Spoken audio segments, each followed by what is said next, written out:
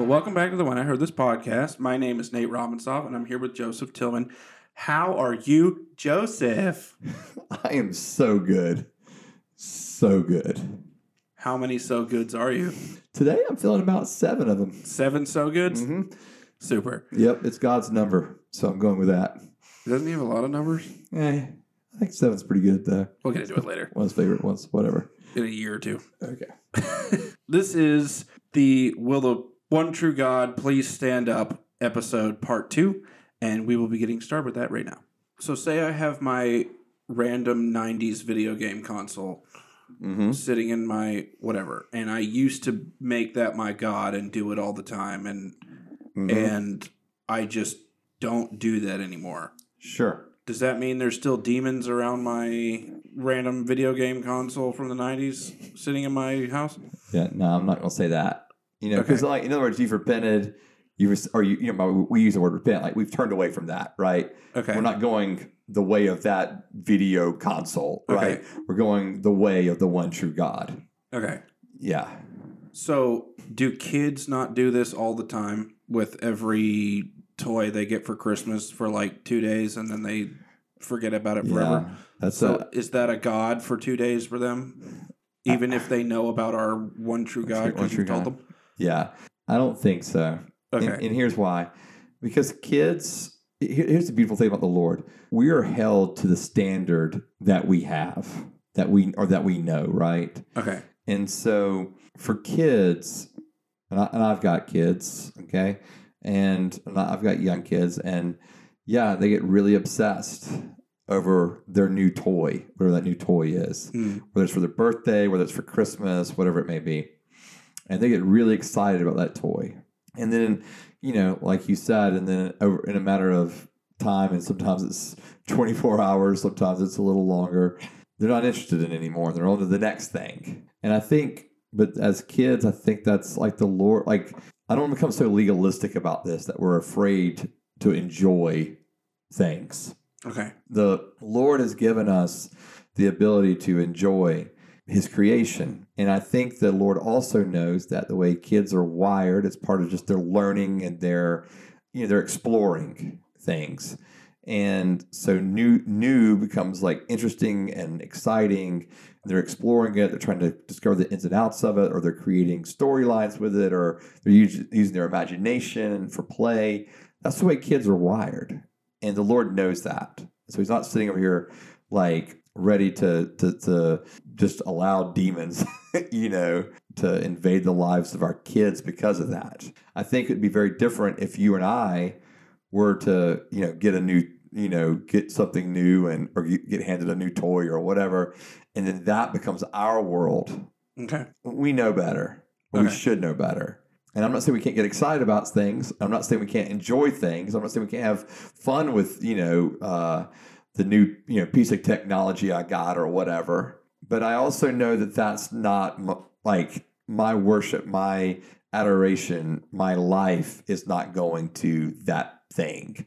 When does this crossover happen where I'm treating something as a god, and then because I'm doing that, demons are coming around it? When do I stop giving whatever it is power or demon power, and the demons start actually take over and are doing more of the enticing than I'm actually doing to the thing myself?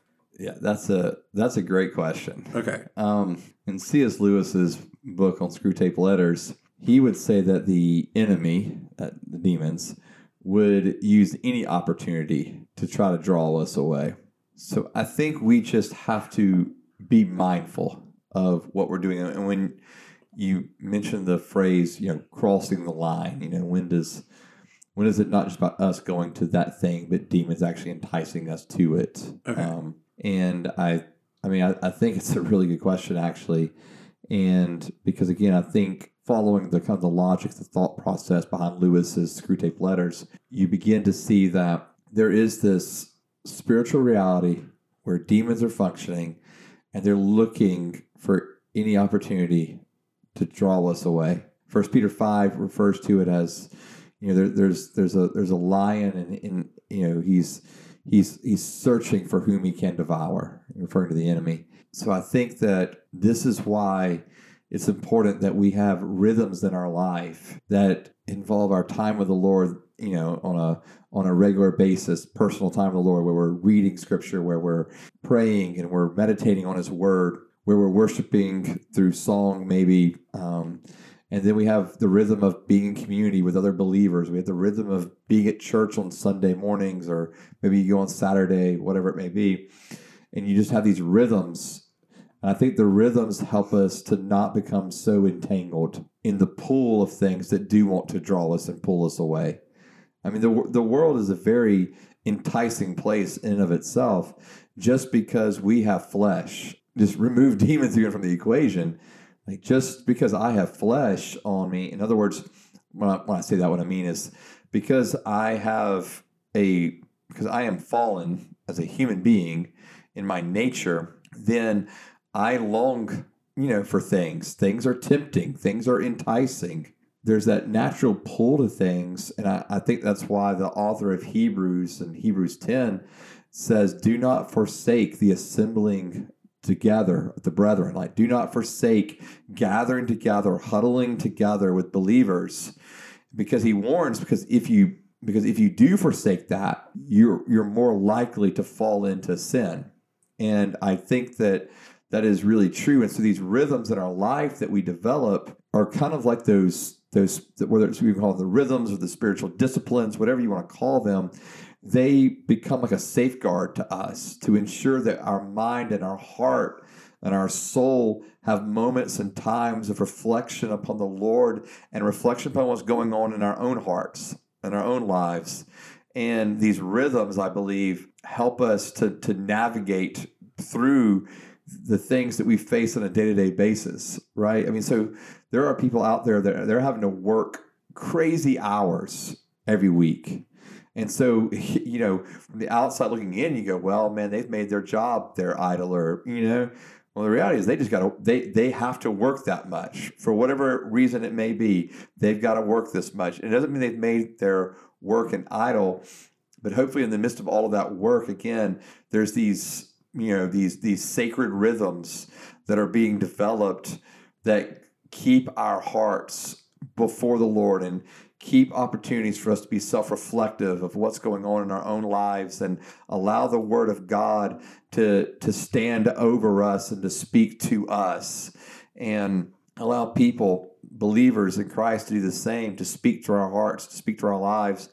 And I think these, again, create these rhythms, create the safeguard for us where we don't just completely fall in, headlong into something, and now that thing has become everything I'm interested in and is consuming my life and my resources and my time and my energy and my emotion. And I think there's, yes, I don't know if that completely answers your question, but I hope it's getting close to it. I think so. In your personal pastor dealings with Christian people, what have you seen in the way of people putting other things before God? Yeah, this can range on a pretty big spectrum, okay? So personally, one of the things that I have seen, maybe I use the word like self-image. And I think so much of that is because we've become a really image-based culture. Thank social media for that, where we're always trying to portray our image, or even organizations, like what is our brand and that kind of thing. And I'm not saying it's bad to have a branding for your organization. Sure, it's that's actually good to some degree. And then I'm not saying it's bad to actually want to care for yourself and that kind of thing. Sure, that's fine. But what I mean is when we become consumed with that. And so I remember one time being in a counseling session and my wife just saying to a female we were counseling, you're really getting close to worshiping self, because you've become so caught in this trap of vanity, of feeling like you've always got to be so put together. And I think now that's becoming, that was becoming like her life. was I've got to make sure I exercise this time. I got to make sure I eat this type of food. I got to make sure that my hair is looking just right and just perfect. My makeup is just right and all that. It's just like the constant concern of, how is she being looked at and seen, and what was her image? And now that's controlling and having so much of her heart. And I think those are kind of like those little small things that can kind of creep in on us, because I would encourage people to be healthy, eat healthy, exercise, right? But when those things become so massively consuming in our lives, like our daily patterns are now being built around that. It would be concerning for me, and obviously it depends on the situation, but concerning for me, and I do think it can kind of drift over into that area of now I'm worshiping a false god, even if that false god is, or maybe put it this way, I've made an idol out of self, probably the way I phrase that. I think another one would be individuals that just get caught up in actually worshiping like a sports team. I got to be careful saying that kind of stuff, down here in the South, but we love our football.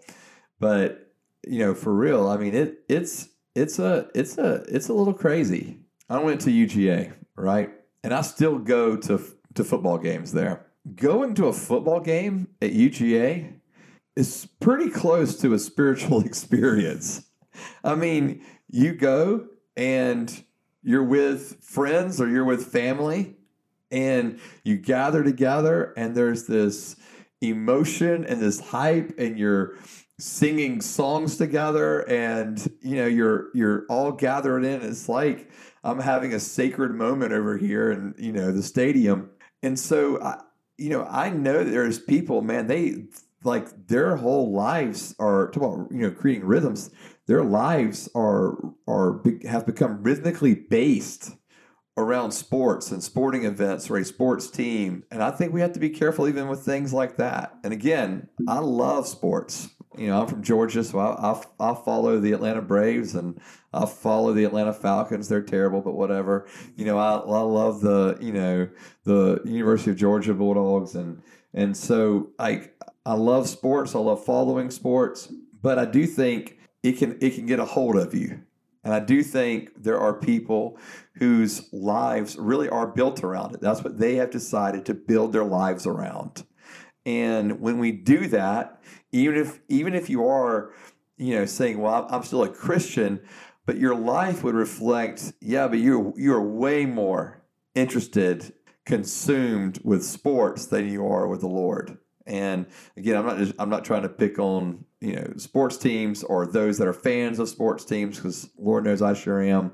But it's just having that balance in our lives. Again, if there's rhythms in our life where those the sport teams or the sporting events, it's not the only thing that I'm waking up and going to sleep, living and dying about. Those are two probably hopefully relatable examples that we can see where it's not hard to fall into a trap of something that, like, being healthy and taking care of yourself can all of a sudden become an idol of self, or where following a sports team and that kind of thing can be fun and can be exciting, but all of a sudden becomes something more than that. And now I'm building my life around it. What are characteristics of this one true God that makes me know he is different than any of the demons talking to me through all these other false gods and stuff I accidentally or intentionally worship and turn into one?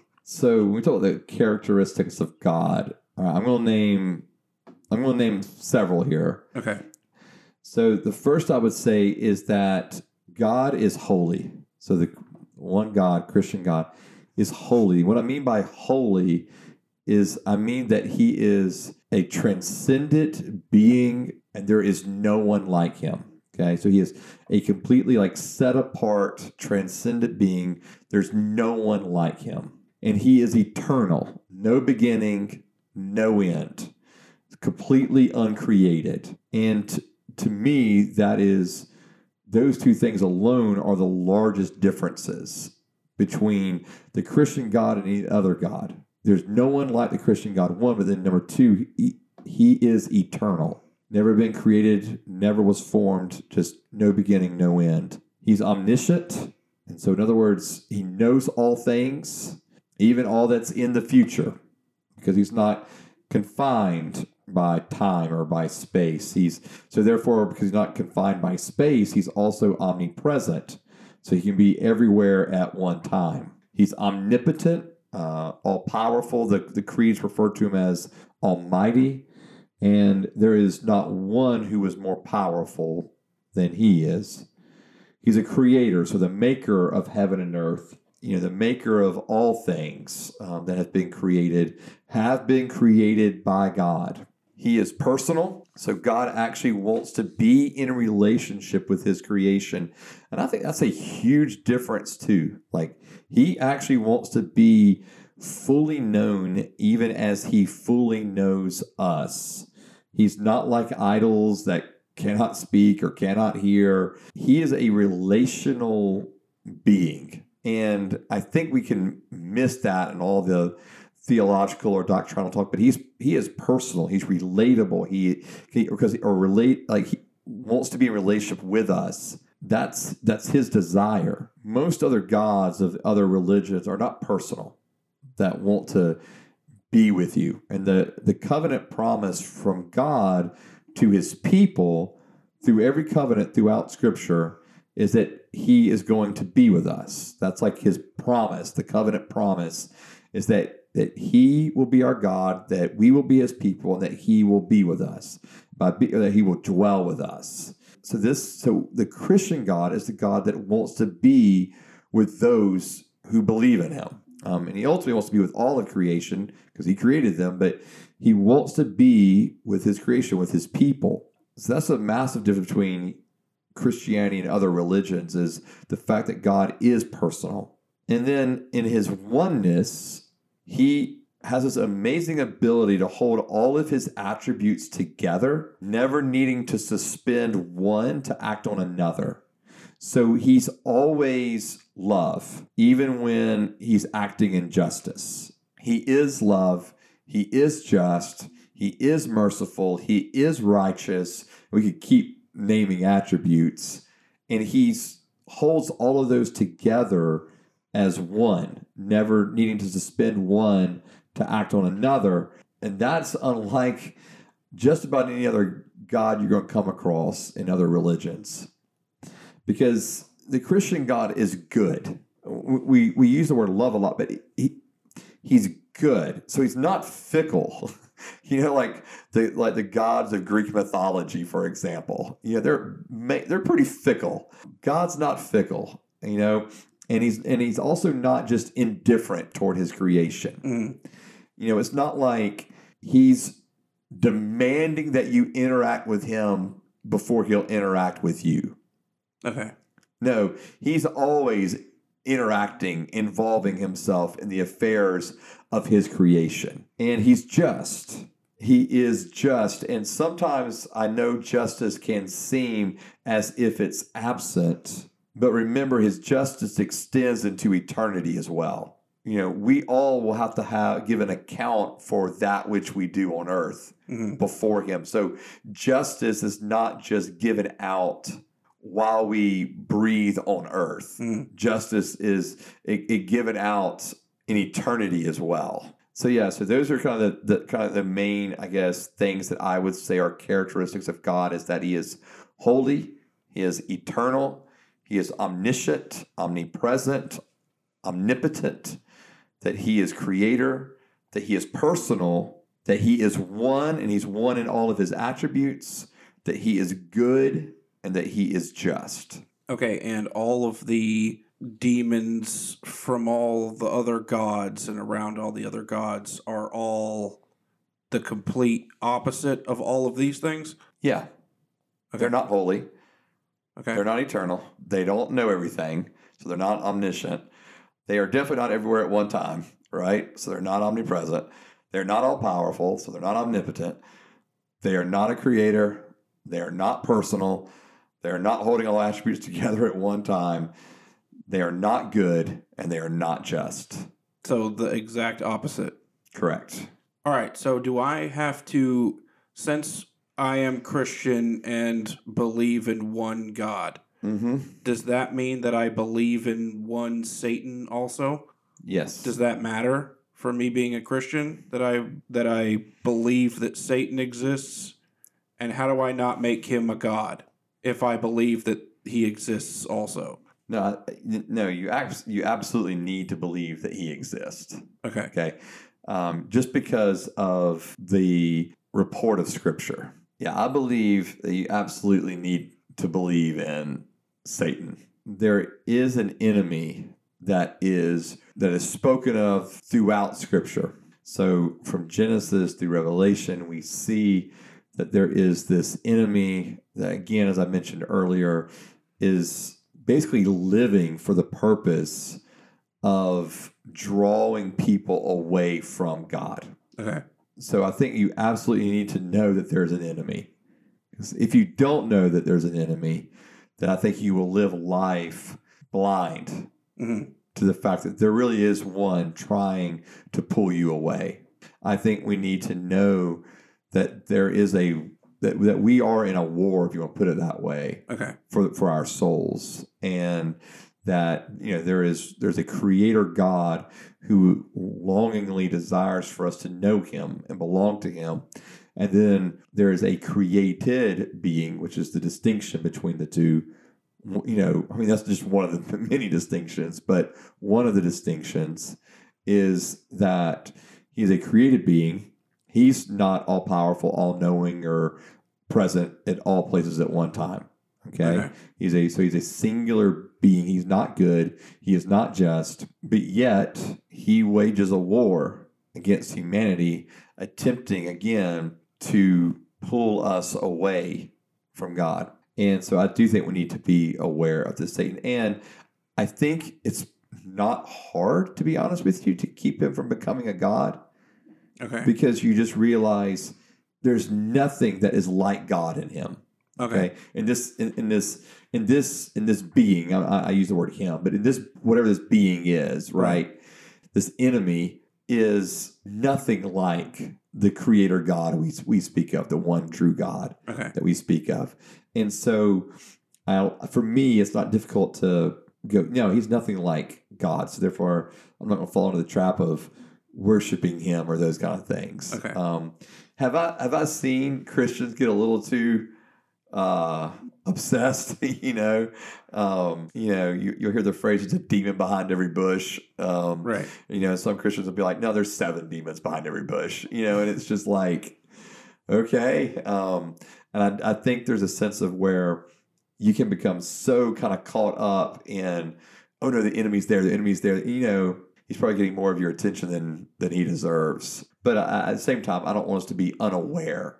Scripture tells us to not be unaware of the schemes of the enemy. Okay. And I don't want to be unaware of the schemes of the enemy that are wanting to kill, steal, destroy me, and pull me away from God. So you said earlier that Zeus and Vishnu are not real things, and they're things that people made up that demons are now surrounding and entice people toward it to pull people away from God. Okay, so Satan is a real thing. Mm-hmm. And demons surround him to pull us toward him to get away from God. Because there are people who worship Satan as their God. That's correct. Yeah. So since Satan is real and Zeus and Vishnu aren't, what makes Satan not a real God then? Okay. With out of this world powers like the one true one that we worship. Right. Because he doesn't have out of these world powers. He doesn't? No. He cannot create. Okay. He's not all powerful. He's not all knowing. He's, cannot be in, more than one place at one time. He can't? Mm-mm. Oh. No. Well, where is he? I don't know where he is right now. I think most people would say, he's more than, so some people would take the book of Job, okay? Right. Interpret it literally and discuss the fact that it seems like Satan is in what's called a second heaven. In other words, He's in a heavenly place where he's able to communicate with the one true God and accuse us. Okay, that's what Satanic accuser, and accuse us or make accusations of us to God. One might be right to say, okay, he's located and I'll say in a heavenly place. I'll put it that way. And by that, I don't mean where God is on the throne, okay? Most often within Christianity, we talk about first heaven, second heaven, third heaven. First heaven kind of being like, okay, the heavens, when we look up the sky, what do we see? The stars fills the heavens, it says, Okay. Second heaven being more that space where you see demonic activity, angelic activity, and more than likely Satan's domain. And then there's first heaven is physical space. Correct. Second heaven is spiritual space on earth. Mm-hmm. Right. And then where this third heaven would be kind of more often when we say heaven, that's kind of what we have in mind, actually. It's like the idea of third heaven. And the reason Christians talk about that way is Paul describes it. Okay. An encounter that he had where he says he went up to the third heaven. And so this third heaven seems to be the place that we often refer to as heaven, where there's God, there's the throne, there's what we see in John's visions, in Revelation, chapter 4, chapter 5, God being on the throne, and so that's kind of that picture, that idea of that's where God is. So where Satan is, or the accuser seems to be somewhere located in this second heaven space, again, where demonic activity, angelic activity are happening, and this is the spiritual realm, if you want to put it that way. So he could be watching us do this right now, if he felt like being here at the time. Sure. So if this one true God that we believe in, who is very one and very true and very God, why have I never seen him or heard of him? And why do I have to sit at a podcast and have you tell me he's real? Or just find any way I can to reason myself to believing that there's a God all the time. And where is he? What's he doing? All right. So maybe you're right. You've never seen God. But if God is outside of space and outside of time, and he's spirit, okay? So he's not confined to a form like creation is, okay? So, because God is actually the creator. So maybe you've never seen him, but again, he's not like us in the sense of the way we are confined in our form of, being created. But yet, I think when we look at the wonder of creation, and by that I mean both the beauty of creation and also the fine-tuning of creation, how everything simply works on a measurable scientific level, okay, or observable level, right? And I think we see the fine-tuning of the world, and to me, I believe when we see both the beauty and the fine-tuning, we really can see the hand of a creator. Okay, maybe you've never seen him, but I think you've seen his work, if I'm putting it that way. Okay. Like for me, like when I look around and I explore and I think about the way that the world has been so fine-tuned to operate in the way that it does with, laws of gravity or thermodynamics or whatever, right? It's mind-boggling to me, even the way the cells work, okay? I think it's amazing how fine-tuned this universe is and creation is. And so maybe I've never heard God, but I believe that like every single one of us has this longing inside that's crying out for something that is larger than ourselves, to be part of something bigger, to be part of a bigger story, to have a purpose or a meaning in life that is, more grandiose than ourselves. And I believe that we see this in in what the author of Ecclesiastes says. In Ecclesiastes 3, when he says that eternity has actually been set in our hearts or in the core of our being. And there's this longing inside of us that all the temporal gains and temporal pleasures and knowledge simply cannot satisfy, because it's longing for something eternal. And it's like we're always trying to fill it with temporal things. And it's like, but there's this thing in us that's going, but it's not enough. Like, it's not enough. Like, I need a bigger purpose, or I need to be part of something bigger. I need a larger meaning in life, something. Like, we're all kind of, I feel like, reaching out, stretching out for it. And I think it's because this longing for eternity that's within us can only be filled by one who is eternal. And so one of the characteristics we said about God is that he is eternal. And therefore, only the eternal one can really satisfy this longing in us. And I think that's what Jesus is referring to when he says that everyone that comes to him will be satisfied and never thirst again, because we've completely become, again, that longing in us becomes satisfied in Jesus.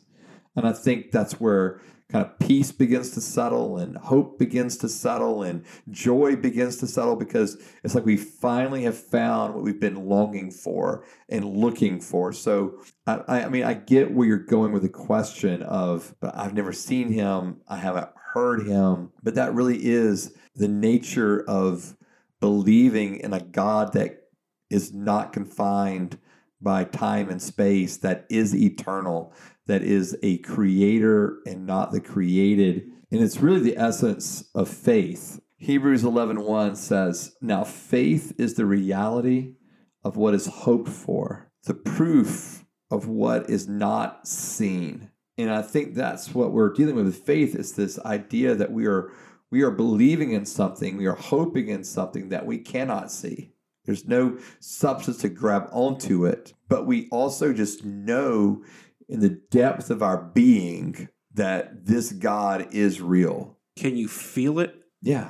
Okay. Yeah, absolutely. You can feel it. You can. I mean, we can feel his presence in our midst with us. But then I also think that in this knowing experience, we can also use reason and just begin to make deductions logically from just what we see around us and what we experience and what we know and what we can observe. And to me, the logical conclusion becomes there is at minimum, an intelligent designer. Someone's designed all of this. But because of the way this intelligent designer relates to humanity, that's kind of the distinction between just this being who maybe made or created the universe and kind of left it alone, versus a being that has made and created the universe out of desire, out of a want to be with the creation that he has made and formed. And that's this personal, eternal God, creator God that we're speaking of, the creeds speak of. 1 Peter chapter 1, verses 8 and 9 says, "Though you have not seen him, you love him. Though not seeing him now, you believe in him, and you rejoice with inexpressible and glorious joy, because you are receiving the goal of your faith, the salvation of your souls." So even the early apostles recognize you don't see him, but you do love him. And though you don't see him now, you believe in him. And Jesus to me, it's just even more amazing. In the Gospel of John, Jesus says, "Blessed are you, Thomas, for you believe in me. But more blessed are those that never see me, that will never be able to touch me, but they believe in me." And so even Jesus is aware that, after his ascension to be with the Father, there's the death, the resurrection, the ascension. So after the ascension to be with the Father, even Jesus is aware that all of those that are coming after him, after this moment of ascension, are believing in him, not based on what they see or what they hear or what they can feel, in terms of touch, but it is faith. It's just this faith that I know that this God is real. And again, I don't think it has to be faith without reason. It can be reasonable faith.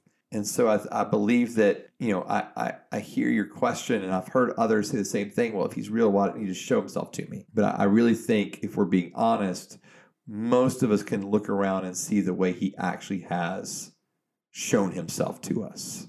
And I know it's not in this like visitation of God to us, but it's in the way that he has worked and moved and done things at some point in our life when we go, that was God. It may have been the first, like, what is this? What's going on? But then you just know that's God. That's the personal, eternal creator God interacting with humanity in that way. So when you were at Hindu temple and when you're at church here, like, does it feel different? Like when you actually did that, like what did you feel? Full transparency, I felt this like sickness to my stomach, like the whole time I was there. I think it was because of two things, and they kind of connect together. Well, they have different food over there. They do have different food, which is really good, by the way. Yeah. But it was like this like oppressive feel, like there was like this oppressive feel to it, like these like just very oppressive. So there's this oppressive feel, and this oppressive feel caused me to be heartbroken over the people that I saw there. Okay. And I think that's kind of what caused that, like that knot, the pit of your stomach, because you realize the level of deception, and you realize the level of these people truly wanting to have an encounter with God, truly want God, they truly need God, and they're crying out to these Hindu gods, and you know that nothing in return is happening. It just honestly, it just broke my heart. Is nothing in return happening, or is bad things in return happening, since they're crying out to demons? Yeah, that's a good way of phrasing it. I think you'd probably say that what's happening is they're finding themselves further, if you want to put it that way, further and further away from the one true God. Because it almost creates this sense of, well, if my God or this God that I'm worshiping in this Hindu temple did not hear me this time, I'll come back the next day. Maybe he'll hear me this day. Like when you're trying to earn something from a God so he'll hear you, or you're trying to earn something from a God so that he'll do something for your family or whatever it may be, protect, provide. It's like humans create this cycle, of having to go back and having, because you're not getting, I don't think, what you actually want or need. And so it's just almost like probably level upon level of deception, you're buying into. And so I think that's, to me, my brokenheartedness in observing it and in watching it. Because again, you could tell people were genuinely wanting to have an encounter with God. They're genuinely wanting to worship who they believe to be God. Yet you know that their gods are not real. Their gods are going to do nothing for them. And to me, that's just heartbreaking. So that was my experience there in the Hindu temple. We were there for quite a while. It wasn't like we were just kind of in and out 15 minutes. We were there for a while. So what makes church different then? It's interesting because the same crying out is kind of happening in a lot of ways between the people in the Hindu temple and the people in church. It's just that I know that in church, their prayers are actually being heard. And it's not on, it's the beauty of Christianity. It's not on the basis of what I can do or what kind of sacrifice I can give or what money or food or any other form of sacrifice I can give to this God I'm trying to worship. It's actually about what in Christianity, it's about what God has done for me.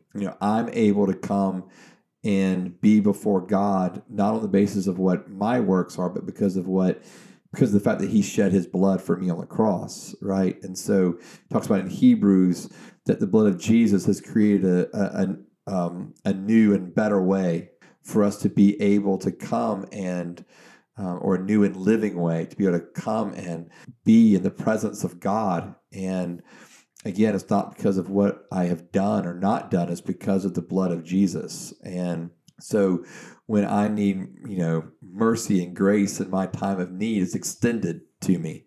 Again, not on what I've done, but because of what he has already done on the cross. Mm-hmm. And so I think because of that, there's this divine exchange that happens in the midst of our worshiping God through song and our worshiping of God, the hearing of those scriptures, our worshiping of God through the hearing of the preacher interpret those scriptures, the worshiping of God through the sacraments, through communion, baptism. We know that as we're worshiping through God, that God is actually hearing us and encountering us. And again, it's not just about getting our needs met, right? We've talked about that in previous episodes, but it's about this divine exchange between us and a living God, that there is this kind of a reciprocal thing going on that's not based on my works, but it's based on a relationship with God. And I think, again, that's one of the beauties of, we talk about God being a personal God. He's a relational God. And again, that's just so absent from almost every other religion in the world. It's this idea of this relational, personal God that actually cares about what's going on in his creation. And so, for me, when I'm gathered together at a church, on a Sunday morning, it's peace and it's joy and, it's excitement to be together with my brothers and sisters in Christ, but it's also this simultaneous excitement and awe and wonder of being in the presence of a living God, and that is the huge part of it. He is the living God. He is not dead. He is living, and he's living and he's interacting with his creation as the living God. So for me, that's just, I can only speak for myself. For me, that's what church is like. I'm encountering this living God. Maybe here's a way of phrasing it. In the Hindu temple, you could tell they were just hoping that their God would hear them and answer them. That they were just hoping that their God would be there. Like when I'm in church and I'm worshiping, I know that God is listening and that God is there. I'm not just hoping he will be. I'm not wishing he would be. Like I know that he is there. And I think that's probably to me the absolute biggest difference between those two religions. Most Hindus would say they hope their God would hear them. I have promises in the Word that God does hear me as his child, as the Christian God, and so that's I think that's a beautiful part of it too. Is I'm not just hoping or wishing he would be there. My God is there. Well, this has been the When I Heard This podcast.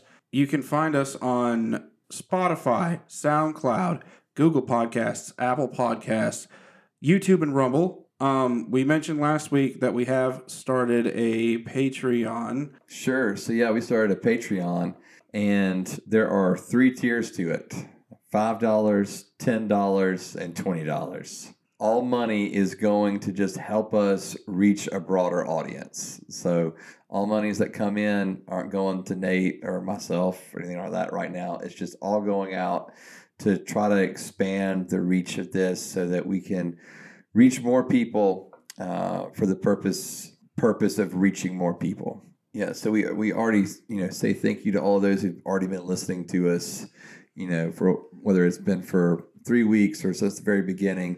We just thank y'all for already supporting us and encouraging us, the words we've gotten, the comments we've gotten. And so we already know this is touching lives, and we just want to see that extend out further. And so thank you ahead of time for anyone, who's willing to give to help, this podcast reach a broader audience. You can keep up with updates on the podcast on Facebook and Instagram at When I Heard This Podcast. You can follow me at Nate Robinsoff on Instagram and Facebook, and you can follow Joseph on Instagram at Rev Joe T. This has been the When I Heard This podcast, and we will see you guys next time. Bye.